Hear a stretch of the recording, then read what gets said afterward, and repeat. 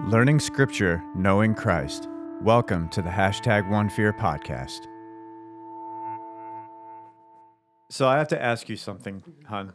What? Did you notice that I changed the intro thing?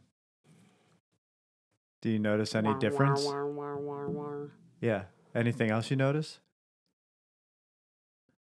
Welcome to the I upped the bass. Oh my gosh. I did not. Oh gosh. I'm so sorry. All I notice is the volume. I tried to sound more radio voice. Are those sirens? Mm-hmm. I heard the sirens at the what do you call them? The alarm things. Mm-hmm. The fire hydrant. I guess the they're hydrants. I guess they're still called sirens. Yep, they're sirens. Yeah, I guess Oh my they're gosh. responding. Hopefully my words come out better with this podcast. You'll be fine. All right, so this is part 2 of our discussion on unanswered prayers. And we left off with a couple different takeaways, and we're going to pick back up where we left off with the different points that we had. I think we gave 4 points, right? From what I remember in the notes. So, yeah. Yeah, so this, I guess, is number 5 as we continue. But before we get into the discussion, I wanted to make a really big announcement. We have our sponsors. Just kidding. We don't have sponsors. Not at all. And we did. You were like, wait, what? Really? No, I was like, what big announcement are you making? Yeah. We really don't. So I ask all the listeners out there, because we don't have sponsors, we don't monetize or anything. Everything is coming out of our pockets. We do not want your money. What we want is to share, to like, to review, do all that kind of stuff, so we can get the algorithms going and get this podcast out to more and more people. The numbers have actually gone up. They really have, and it's been awesome. Especially because it was happening when we weren't actively posting any. Yeah. Well, we were promoting the certain series. Yeah, but for a while we had like a gap, and we were still going. Yeah, and it's funny because some of the ones that were like, "Oh, this is really good discussion," I guess it's not a topic that many people want to talk about, but there's other ones. Just us. Other ones like the spiritual abuse series that we did last year, over a year ago now, and the more recent one on the Enneagram. Those have been listened to a lot, other than beside the other ones. But we're getting more listeners. So as you listen, remember, yes, thank you, and remember, hit that like or share, hit that 5-star or 1-star. But if you give us a 1-star, you have to tell us why. I'm just saying that'd be nice. Yeah, I like constructive criticism, not just you suck. Yeah. We already know. I mean, sometimes I drink things out of a straw, so. But I'm about to walk out of here. Yeah, so let's talk about unanswered prayers. So without any further ado, here we go.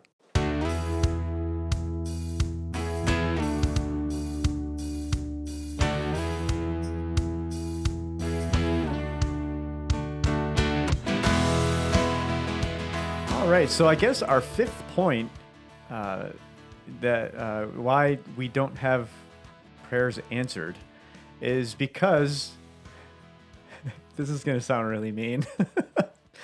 We're fools. We are not wise, and gaining wisdom ends up becoming too late. Because it's kind of like, oh well, I got myself into this situation.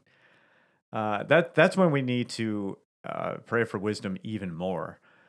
Proverbs chapter 1, verses 22 through 29. How long will you who are simple love your simple ways? How long will mockers delight in mockery and fools hate knowledge? I'm just saying, why do fools hate knowledge? I don't know. Why do fools fall in love? Wow, that was... I did not expect that, so the train is off the rails. In the book I'm reading, they talked about the person who wrote that song, and like ever since last night, it's been bopping around my head, and then you had to say that. So, I think fools hate knowledge for a varying reasons and varying degrees as well. One of which that I think I've noticed the most is, especially in our society, we don't like being told when we're wrong. Yeah. We really don't like being corrected. So verse 23, repent at my rebuke. Then I will pour out my thoughts to you. I will make known to you my teachings. But since you refuse to listen when I call, and no one pays attention when I stretch out my hand, since you disregard all my advice and do not accept my rebuke, I in turn will laugh when disaster strikes you. Wisdom is so loving, isn't it? Yep. I'm going to laugh at you. Ha. At least they're not pointing and laughing. I will mock when calamity overtakes you. When calamity overtakes you like a storm, when disaster sweeps over you like a whirlwind, when disaster and trouble overwhelm you. And now 28 and 29. Then they will call to me, but I will not answer. They will look for me, but will not find me, since they hated knowledge and did not choose to fear the Lord. Like, we will pray, maybe even flippantly, but we pray as a fool, calamity is going to strike us. And according to wisdom, it's laughable. You know, I didn't write this, okay? This is in the Bible. All right? So don't come at me. Come at me, bro. But since they hated knowledge and did not choose to fear the Lord, we have like, let me draw this analogy. I would like for you to go to a zoo. Don't actually do this, okay? And just go inside the lion's cage. And, hey, kitty. Let's see how much fear you have. Like, someone who is a fool would actually do something like that because they don't have a fear. They don't have a reverence or a respect for that animal.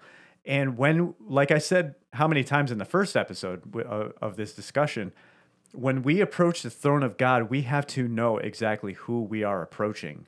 It's not your chum. He's not your best buddy. He's not just your daddy. This is the God of all of creation. He is the sovereign of all things. All right. So if we're a part of his kingdom, we better fear our sovereign. We better respect him and be in awe of him. Otherwise, if we approach him just in any other way, that's pretty foolish.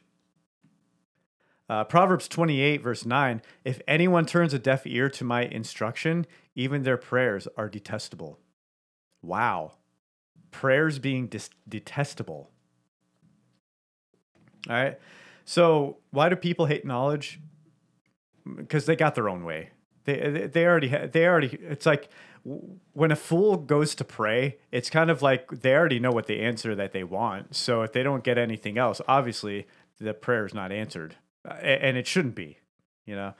We can't have answers according to how we assume they should be answered. That's just foolishness. And that's what Proverbs says, not me. Now, I mean, Proverbs is talking about the personification of wisdom. And as we know, the most wise one out there is Yahweh. It is God. It is Christ.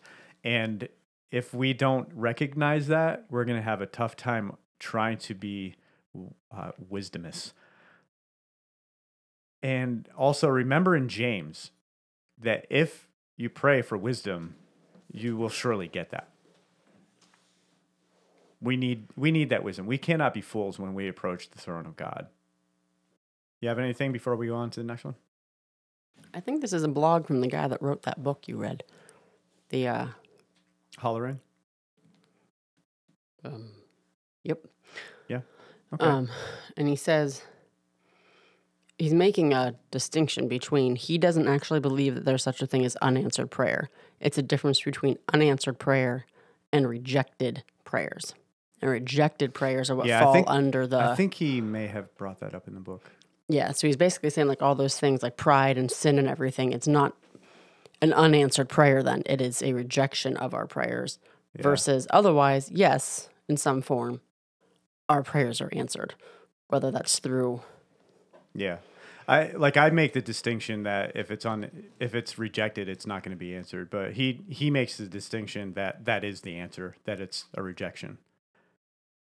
Is that is that how you understood it? Because that's how I understood it.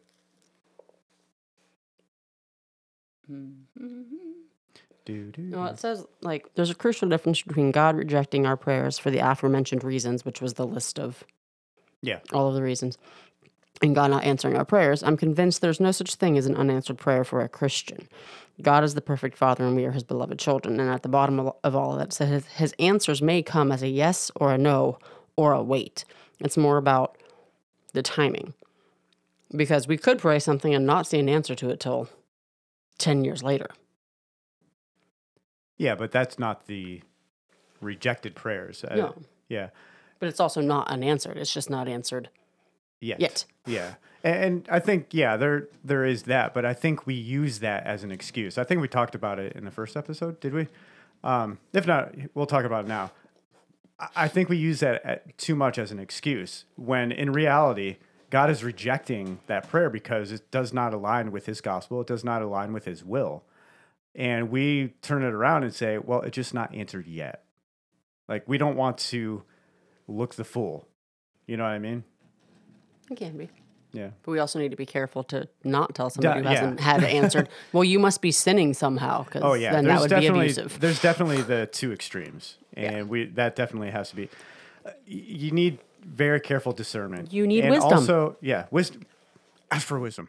But also, who are you to say if somebody else's prayer is one way or another? You know what I mean? Unless you have like 100% guaranteed gift of discernment, then.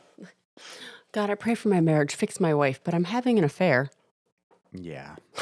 That's. I mean, it's a very extreme, but it gives you the idea of what we're saying. It's a good example. Yeah. So next one. Yeah. I don't have the list. So. Oh, where's your computer? Downstairs. Oh. Okay. Number 6. Not willing to be the answer to prayer, including our own prayers. Kind of like what you were saying, like, God fix my marriage, even though I'm sleeping with somebody on the side. Well, your part of this prayer is stop it. Fix my prayer. Boom, lightning. Yeah. So I can't remember if I got this out of one of the books or not, out of Oswald Chambers. Why do we worship God for the experience? Our whole lives are to worship him regardless of what outcome may placate or disturb us. Why is it we pray for the ease of peace? Our whole being is to be vacated of what is contrary and counter to who Christ is, that when we pray, we are expressing God's desire in our lives and in others. That is peace. Despite what is happening around us, peace is the opportunity to be involved in God's answer to prayers. So if we're praying, we got to be willing to be involved with what the answer may be. Proverbs 21:13, whoever shuts their ears to the cry of the poor will also cry out and not be answered. All right. So obviously, if they're shutting their ears to the cry of the poor, they recognize that there's something there that is an issue. What they see it as an issue is, I don't like the noise. Instead of, hey, these people need help. So the end result is will also cry out and not be answered. Isaiah chapter 1, verse 15, when you spread out your hands in prayer, I hide my eyes from you. Even when you offer many prayers, I am not listening. Your hands are full of blood. So if we're praying, be a part of the answer. Don't go out. We can't go out of our ways. I mean, hands full of blood. That's pretty much an extreme maybe for today, but I wouldn't take it as far as literal blood. I mean, yeah, it can be taken that far, but wounds don't always bleed blood. There are other wounds that happen in this world and with each other, even in churches, that are so painful, yet they don't bleed. actual blood. There are hurting people all over the place. And yeah, we pray for them and all that, but how are we going to be involved with what that answer might be? We don't like that because sometimes that answer might be doing really tough things. Like, for example, James, the last two verses of James. I think I brought that up in the last episode. But if you recognize somebody who is in sin and you who are righteous bring them out, you save them from sin and cover over a multitude more of more sin. So yeah, that is tough, but that is the loving thing to do. And if we would rather have our hands full of blood so we're not a part of the answer, then why are we even praying? All right, so that's praying for others. What about ourselves too? Are we willing to either apply something to our lives that needs to be applied or get rid of something in our lives in order for prayers to be prayed? Usually, when we pray for ourselves, you could sum it up with, I want peace. Or I want something, I want things, but really what it comes down to is I want peace. We might try to find peace in things, so we pray for getting things and stuff. But what it comes down to is that we want peace. What are we doing to work towards that peace? So what are we doing about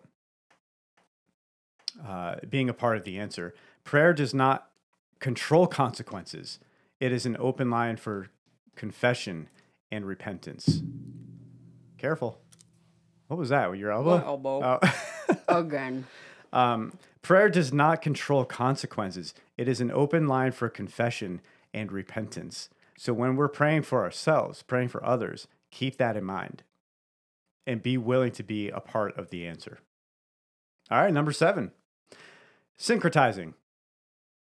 We talked about this a little bit in our Enneagram discussion, and so I'm gonna try and fly through this one. You can listen to those and get a more clear idea of. I mean, you'll get a clear idea with this anyway. But syncretizing is adding on to our worship and to our Christian life, the believer's life, other things that are contrary to the gospel. We're syncing them up. We're adding them together. In the Old Testament, it was like, yeah, Yahweh's awesome. He needs a wife. How about Asherah? So they started doing Asherah worship and the Baals too. If there's a whole bunch of those, let's add those with Yahweh. So don't do that. Jeremiah 11, verses 11 through 14. Therefore, this is what the Lord says. I will bring on them disaster they cannot escape. Though they cry out to me, I will not listen to them. The towns of Judah and the people of Jerusalem will go out and cry out to the gods to whom they burn incense, but they will not help them at all when disaster strikes. All right, so first of all, they're going to cry out to the Lord, and he's like, I will not listen. And they're also going to cry out to the other gods, and they're not going to listen because they're actually not real gods.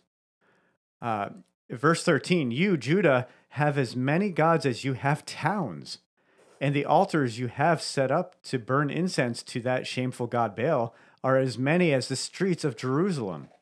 Do not pray for this people or offer any plea or petition for them, because I will not listen when they call to me in the time of their distress. All right, that's a result of syncing up with all these different gods. Today in the church, like we taught in the Enneagram series, it's happening a lot. It's not sneaking in the back door, I said. It's being welcomed with a red carpet through the front door. Stuff like the Enneagram, stuff like Christian yoga. I don't know how it could be Christian. All right, and I brought up this too. Why don't we just slap Christian on the beginning of everything? That'll solve a whole lot of problems. Christian pornography. Look, you don't have an addiction anymore. It's ludicrous. We cannot syncretize with all these other different beliefs, New Age beliefs and old beliefs, philosophies, all of that. We cannot do that. Ezekiel chapter 8, 15 through 18. He said to me, do you see this, son of man? You will see things that are even more detestable than this. when he brought me into the inner court of the house of the Lord, and there at the entrance to the temple, between the portico and the altar, were about 25 men, with their backs toward the temple of the Lord, and their faces toward the east. They were bowing down to the sun in the east. He said to me, "Have you seen this, Son of Man? Is it a trivial matter for the people of Judah to do the detestable things they are doing here? Must they also fill the land with violence and continually arouse my anger? Look at them putting the branch to their nose. Therefore, I will deal with them in anger. I will not look on them with pity or spare them. Although they shout in my ears, I will not listen to them." All right. We can't expect to practice things outside of what is prescribed in Scripture and expect God to respond in kind. All right. Now, if you're making the argument, well, that's the Old Testament. Oh, did God change?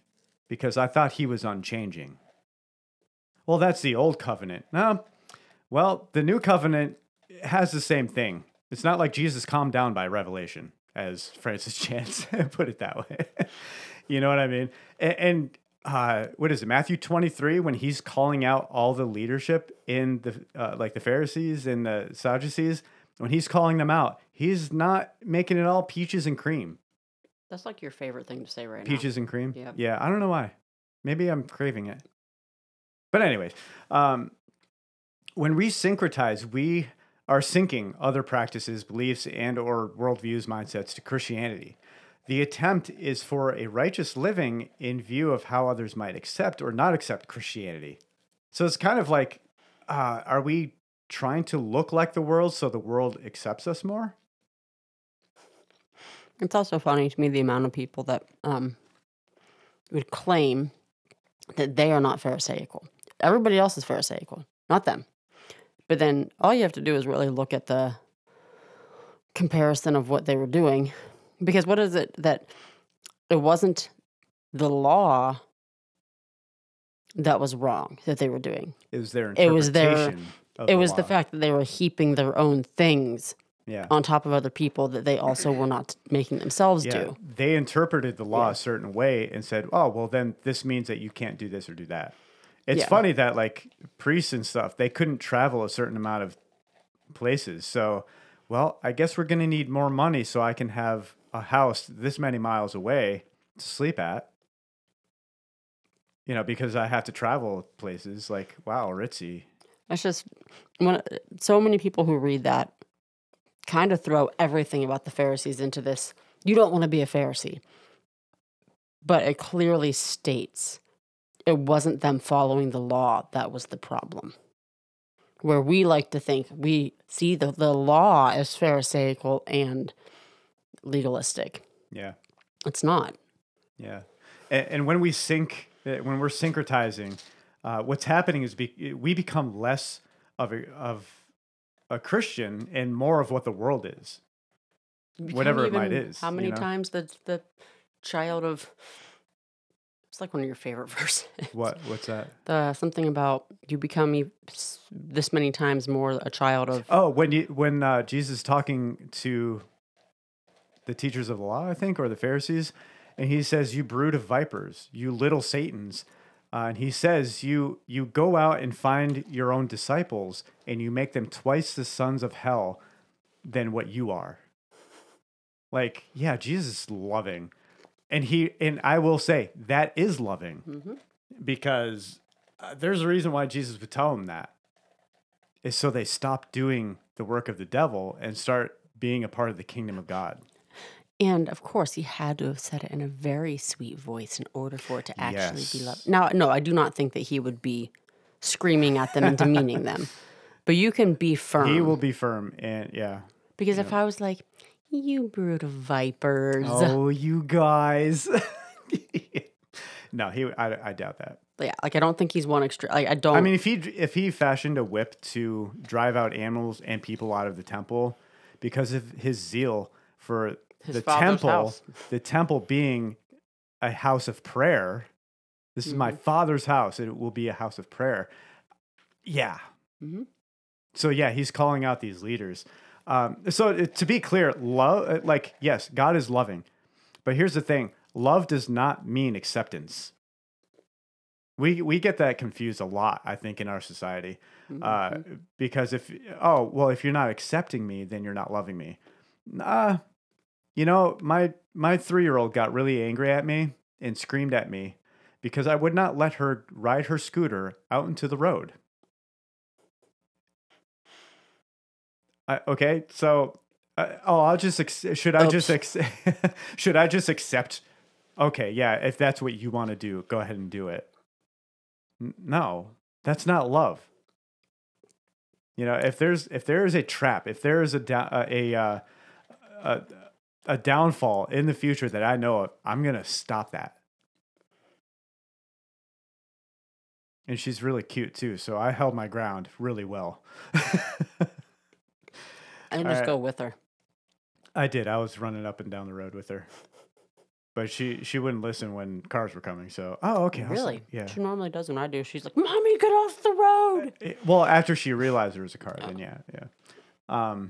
All too often, we do not want to offend because a synced mindset is selfish and does not want to have to endure any possible backlash for living contrary to open sins.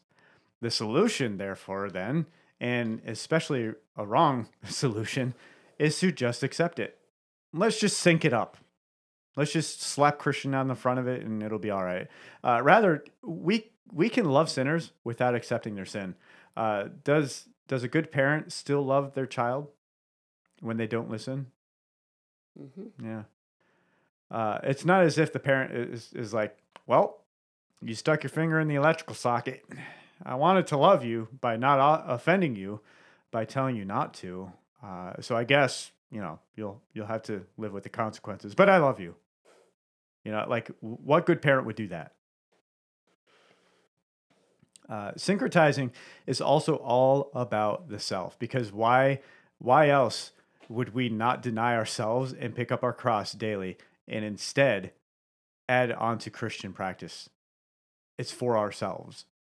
You got it? Is that it? Do you see my mind like brewing? Yeah. The cogs are moving. Well, I mean, I have something, might be a stretch, but I was thinking about how, especially more recently with like relationships and marriages and them falling apart, there's definitely legitimate reasons, but so much of the time is because people change or they don't accept what I want to do. Like there's this all about me thing again, where then that falls apart because you,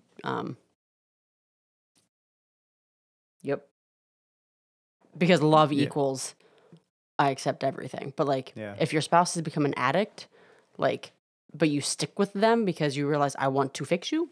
Yeah. But I was thinking more along the lines of all of these different, if you're sinning or if you're doing all these things that could keep God from hearing you. Also in marriage, it made me wonder,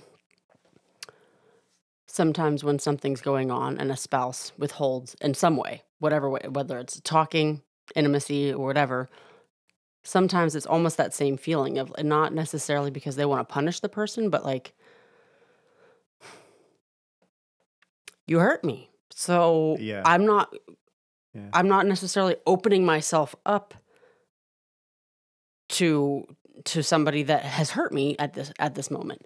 And not that, I mean, I'm sure it hurts God when we sin, but like it makes you wonder, like, that same type of, I just want something to be fixed before you come back in. Does that make sense? If I'm understanding you right, go. First of all, kudos to me if I did. Because I was just that confusing. I think we should make it clear. We do not need to have our lives put together to approach God. No. I do think it's better to have a correct understanding of who this God is that we're approaching. Because we need to approach God to fix these things. It's more like if you go to God. We can't do it.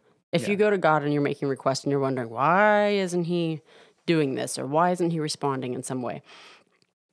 And either it's a rejection or it's a unanswered prayer, which obviously it is not it's not going to be a popular thing for us to be saying that God rejects prayer.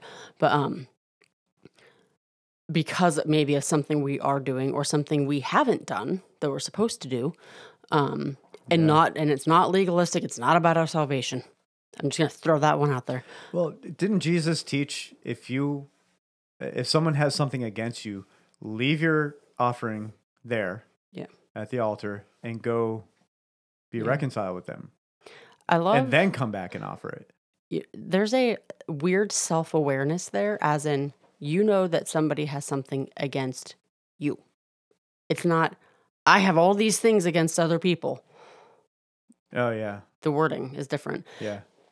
But let me finish explaining what I meant by that. Sorry. So, like, if somebody goes to their spouse expecting something from them or wanting something from them, and they're wondering why their spouse is kind of hesitant. Sometimes it is those kind of things. And not that I'm saying that it's okay to withhold, unless there's actually a really serious reason to, but it's more like I stopped and thought, like, what is it that maybe I need to change or do differently to not to manipulate, like to get you to do what I want, but like, why is the response what it is? Does that make sense? So like makes you kind of self-evaluate, what can I change? So like, God's not answering my prayers. Maybe he's just not, but is there something that I need to confess or do? And I'm sure it would drive you crazy too, trying to figure out what's going on. Especially like you go through the book of Job, and Job had everything going for him, and it was just all taken away. And his friends, so-called friends, come to console him, and they're kind of like, well, what sin did you commit for all this to happen? And it's funny because we, as the reader, have the inside information that Job did not have. He did the friends didn't have it, but we, as the reader, have it that God is like, yeah, this guy's righteous, and Satan's like, well, it's because you're protecting him. No, he'll still be righteous. So, and then the story goes on how he lost everything, and he still maintained his righteousness. But at the end, that is when it was realized who this God truly was, and that the concluding chapters, when God finally speaks, is like, oh, yeah, I was righteous, but that righteousness was so small. Like, remember, we are dust. Does that kind of... My analogy was probably, like I said, it was off, but it was more just me thinking, maybe we need to think about what could be causing. Yeah. And a self-evaluation, not a self in a bad way, but like let me stop and reflect about what could be causing this reaction or lack of reaction or response. Yeah. And that's not welcome, because it's kind of like it's viewed as, don't beat yourself up. And obviously, don't beat yourself up. No. Self-evaluation is not about beating yourself up. Because when you realize certain things, you also need to remember God's grace and his mercy. And that repentance is not the evil thing. Just going to say that. There's that too, yeah. But it's not a pick yourself up by your own bootstraps and move on. It is you need God's grace and mercy, and you wouldn't know the extent and power that there is without knowing what has been going on as to the reason why you would need that grace and mercy. So I apologize for my horrible analogy. No, you can totally not even listen to that part. No, it's good. I just didn't know. I was confused because I didn't know what direction you were coming from. It makes sense, though. No, it makes sense. Okay. Yeah. Do you get your analogy? I do. Okay. I mean, but like I said, I feel like it was a stretch, but it's just kind of what I saw when I was thinking about that. My mic keeps on falling. Like when you get mad at God for not answering, maybe figure out what Same as you might get mad at your spouse for not doing something. Well, how have you been treating them? Did you do something that maybe you need to say, hey, I'm really sorry about that? Yeah. I think we have that bad mindset that even though you are hurt by something I did, you should still do this and do that. No. I don't think that's how that goes. I mean, I'm going to say you probably should. Yeah, still do it. Like, don't do it out of spite, but you could understand why somebody might not. Like, if Yeah, you've just yeah. been yelled at or something, and then, hey, do this for me. Usually you're not going to be like, sure, let me get right up and do that. yeah, Just saying. takes a little more effort. All right, so what number are we on? I don't know. Number 7? 8. 8? Yeah, Okay. we're on 8 now. So number 8, the fake and the overconfident. In Luke chapter 18, I love this first line in chapter 18, verse 9 through 14. To some who are confident of their own righteousness and look down on everyone else, Jesus told this parable. It's like, hey guys, I got a story, and this is for you. A doozy. It's a doozy. 2 men went up to the temple to pray, one a Pharisee and the other a tax collector. Oh, a Pharisee? Yeah, they're totally righteous. And a tax collector is so evil. Like, let's look down on them. Money. The Pharisee stood by himself and prayed, God, I thank you that I am not like other people, robbers, evildoers, adulterers, or even like this tax collector. I fast twice a week and give 1/10 of all I get. You know, at that point in the story, you probably hear like angels singing and harps being played, like, oh, I can see the actual eye rolls is what I can see. And then verse 13, but the tax collector stood at a distance. He would not even look up to heaven, but beat his breast and said, God, have mercy on me, a sinner. All right, so I want to pause there real quick. The word confident, all right, convinced or persuaded, putting on a show, like because they're so convinced that they live in a certain manner, a certain way. When we are not honest about ourselves and that state that we are in the state that we're in, we will not go home justified before God. All right, so I forget which movie it was, hon, when it was about the magicians. I forget who the actor. I think the guy that played In a movie? Yeah, in a movie. The Prestige. Was it The Prestige? When they were observing the little Asian guy, the really old guy, he would keep on walking and stuff. And they said the reason why everybody believes him on stage is because he's living that out off the stage.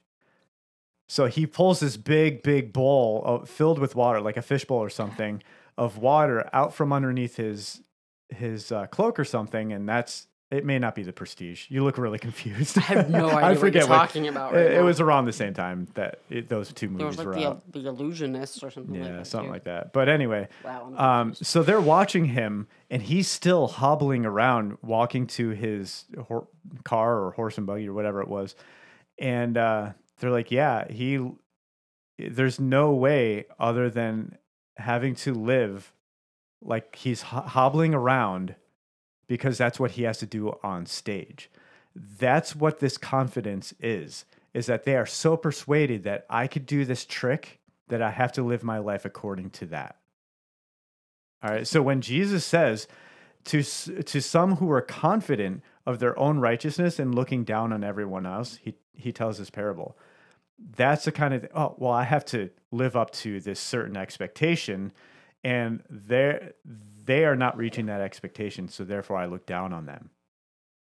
But the reality is, you can live it on stage and off stage. You're still a trickster. You're still fake. All right.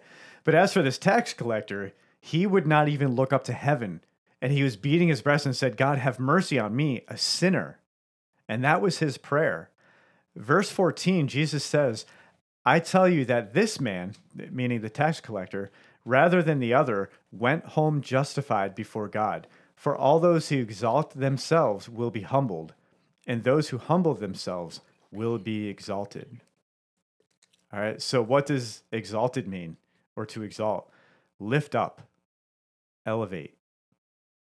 That's kind of like saying, here's this pedestal and God putting them on there for everybody to see. That's like, that makes me uncomfortable, you know? I'm But just singing I Exalt Thee in my head right now. It's one of my favorites. That one? Mm-hmm. Yeah. But as far as this other fellow, this Pharisee, he's kind of like already exalted himself. And he's like trying to let God know, hey, look what I am good at. Look at me. And God's like, yeah, I see you. Let me knock you down a few rungs. Habakkuk 2:20. The Lord is in his temple. Let all the earth be silent before him. Remember who we are approaching. Ecclesiastes 5:2. Do not be quick with your mouth. Do not be hasty in your heart to utter anything before God. God is in heaven, and you are on earth. So let your words be few. The Pharisee had a whole bunch of stuff to say, and it was all about himself. Meanwhile, the tax collector, he spoke the reality of who he is with recognition with who God is. So remember, again, who we approach. Are we too arrogant in how we view the Lord? And do we attribute too many humanistic attributes to God? So if I'm righteous, God should be the same way as I am. Or as the tax collector viewed God, oh, I recognize this God, and I ask for his mercy. Number 9. The last one? Yeah, that's what I had for. No, I'm saying it's number 9, the last one. Oh, I don't know. No, I have I have more. Okay, hypocritical. Number 9, hypocritical. Micah 3, verses 1-4. Then I said, listen, you leaders of Jacob, you rulers of Israel, should you not embrace justice? You who hate good and love evil, who tear the skin from my people and the flesh from their bones, who eat my people's flesh, strip off their skin and break their bones in pieces, who chop them up like meat for the pan, like flesh for the pot. I really hope they didn't do that literally. Gotta love all these metaphors. That's an imagery. It's not an analogy. It's not a metaphor. Yeah, it's slipping my mind. But yeah, the imagery is rough. Verse 4. Then they will cry out to the Lord, but he will not answer them. At that time, he will hide his face from them because of the evil they have done. All right. So the people are kind of like, hey, yeah, we're God's people, and therefore God should be listening to us. But they keep on going against what God has prescribed in his law. They're going against everything that was in the Torah, going against everything that was a part of their contract with God. You know, like, instead, what are they doing? They're taking such advantage of the weaker people that it's detestable. It's horrible. Like breaking their bones in pieces, who chop them up like meat for the pan. Like that's how bad they are taking advantage of these people, that the image is equal to that kind of thing. We can't be hypocritical. I hope I don't need to take too much time on that. If the Bible says to do something, do it. If it says not to do something, don't do it. If you do anything different than that, that's hypocrisy. That's and the word hypocrisy, hypocrite, is a play actor. Stop playing the part and actually be the person. So I mean, there's not really much else to say about that one. Yeah. All right, so number 10, and I think this is the last one. This is one of my favorite ones. Relational ties to prayer and this promise of life. All right. Obviously, if we're a Christian, we have a relationship with our Lord, and it's an awesome one. And as we learn in Joshua, we need to love God in return carefully. That we learn in Joshua. 1 Peter chapter 3, 7 through 12 reads this: Husbands, in the same way, be considerate as you live with your wives, and treat them with respect as the weaker partner and as heirs with you of the gracious gift of life, so that nothing will hinder your prayers. Now, I don't think that's just for husbands. I think that's also with wives too. Finally, all of you, be like-minded, be sympathetic, love one another, be compassionate and humble. Do not repay evil with evil or insult with insult. On the contrary, repay evil with blessing, because to this you were called, so that you may inherit a blessing. Now, what is that blessing? Verse 10, for whoever would love life and see good days must keep their tongue from evil and their lips from deceitful speech. They must turn from evil and do good. They must seek peace and pursue it. For the eyes of the Lord are on the righteous, and his ears are attentive to their prayers. But the face of the Lord is against those who do evil. All right, so this inherited blessing is life. What does that life look like? Keep your tongue from evil and deceitful speech. Don't do evil, turn from that. Instead, do good. For the eyes of the Lord are on the righteous, and his ears are attentive to their prayers. But the face of the Lord is against those who do evil. The blessing is life. Prayer is about a relationship we have with our Lord. We commune with him, connect. We're getting to know Jesus more and more as we pray. We have no excuse in not knowing Christ when he has made himself known, as well as accessible by prayer to know him with certainty. And read your Bible, because that's Read your Bible. Read your Bible, because that's the way to know who Christ is.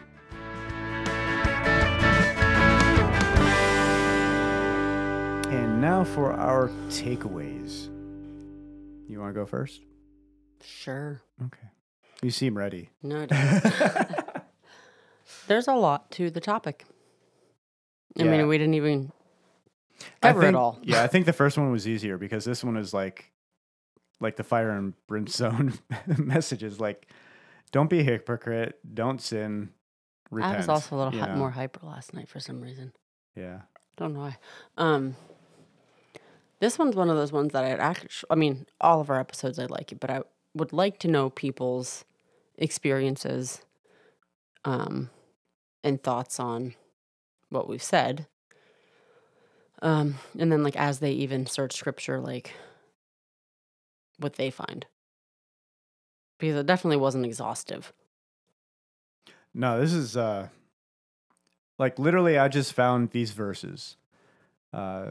Looked around for similarities and repeated language, especially throughout the Old Testament, because these are not just the only verses that are like this. When it's like God turning his face away, plugging up his ears, these are not the only verses. So this is definitely not exhaustive. So yeah, I would like to hear people's take on, other things that they have read throughout Scripture. Here's my takeaway. We are not attempting to be these Debbie Downer naysayers. It's more like most of the stuff you hear about prayer is all the how God does answer your prayers or how God hears you. And those things are great and they happen. But I do think that there's more people that struggle with prayer than that are willing to admit it. Yeah. And so it was more just tackling that uncomfortable, like, we might not have this right, but just something that we deal with. And so we know others have too, which is why it'd be nice to hear people's like, hey, I experienced, fill in the blank or whatever. And yeah.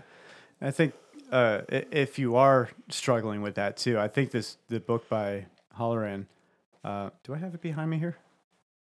When Prayer is a Struggle, I don't bend that way. Throughout the book, when I was reading it, I was like, he gave all these little tidbits of things that you could do to improve your prayer. And there were a lot. And I got to the point where I was like, I can't do all this. And then it was like the next page, he was like, you probably can't do all this. So I was like, oh, okay, It's good. more like just giving you multiple Yeah, options. it's like if it's something that will, I don't want to say like accommodate your needs or anything like that, but if it's something that works for you, do that. If you need to journal your prayers, do that. If you need to set a certain time aside, set an alarm and do that to get alone with God and pray. How long too? Is it okay to do 5 minutes or should you do 5 hours? Like one of those things. What actually works for you? The thing is, and I feel like a broken record saying this. The main thing is that when we pray, we remember who we are approaching. Mm-hmm. I don't know how many times I said that. I lost count. It's been a lot, but yeah, we just have to remember. And that's on both sides. We're approaching a king and a father, but he is welcoming us with open arms. He is willing to hear everything we have to say. So there should be the healthy fear of God, but not the like trembling because you're afraid of him, fear of God. Yeah. So here are the chapter titles in this book as to the reason why we might struggle with prayer. Now I'll just read them out. Chapter 1 is I forget why prayer matters. 2, I don't know what to pray. 3, I feel too guilty to pray. 4, I'm not sure God hears me. And 5, I have mixed motives. 6, I can't focus. That one I needed. ADHD. 7, I'm so unorganized. 8, I'm too stressed. And 9, I'm too busy. All right. So, it is a struggle to pray sometimes, especially if you're going through certain things where it's like, I just really don't want to talk to him right now. But like what I said last time about like, don't grow cynical, fight that battle. Also fight this battle too, that you have got to remember you can still approach the throne of God. Like when I say know who you're approaching, that doesn't mean that you can't. You definitely, God would love for you to go to him. It's probably been preached a million times. God has become the God of the last resort, where we try all this stuff before we go to him. Make that the very first thing that you do. He would love it. Also, your prayer time can be while you're doing dishes, while you're taking a walk. Like there is value in getting away, but sometimes that's intimidating. Like intimidating as in I posted this thing weeks back and it had like this just really encouraging piece to it because as a mostly stay-at-home mom and as a homeschool mom, that I rarely have any time to myself. Literally, I can't even go to the bathroom by myself. Whether it's a cat or a kid that's with me. But this last kid of mine is the one who has done all of the things that every other mom always talked about their kids doing. Sometimes it is impossible to get any time to myself to sit and read in silence, do devotions in silence. And I know some people say, well, you can get up earlier. You can stay up later. We still need to sleep. And like, I get that I sleep longer than you do, but I'm still then constantly taking care of 4 children all day long. So it was encouraging because this post was like, you can still do devotions. Like they still count, even if there's a toddler on your lap, even if it's only a couple verses that you can get in. Like we get in our head that it has to look like this. It has to be a quiet place. And if it's not undivided and if people are like, yes, I would love that. So I'm not saying like, don't ever do that. But it can be discouraging to where sometimes I think we don't even try because we have it in our head of how has to look this way. Yeah. But if your desire is to be with God and to talk with God, do it wherever you are and however you have to. Don't wait until the opportunity seems perfect for it. Amen. Well put. Clapping is just hitting yourself because you like something. Yeah. I already gave my takeaway. Know who you approach and do the approaching, because God would love to hear from you. That's like the approach the throne of grace. Yeah. All right. So thank you for listening, and email us if you'd like to. Reach out to us on our website, on Facebook, Instagram, and hit those likes, hit those stars, and share the content. Share the content, yeah. Get the algorithms moving. Please and thank you. Yeah. Thanks for listening.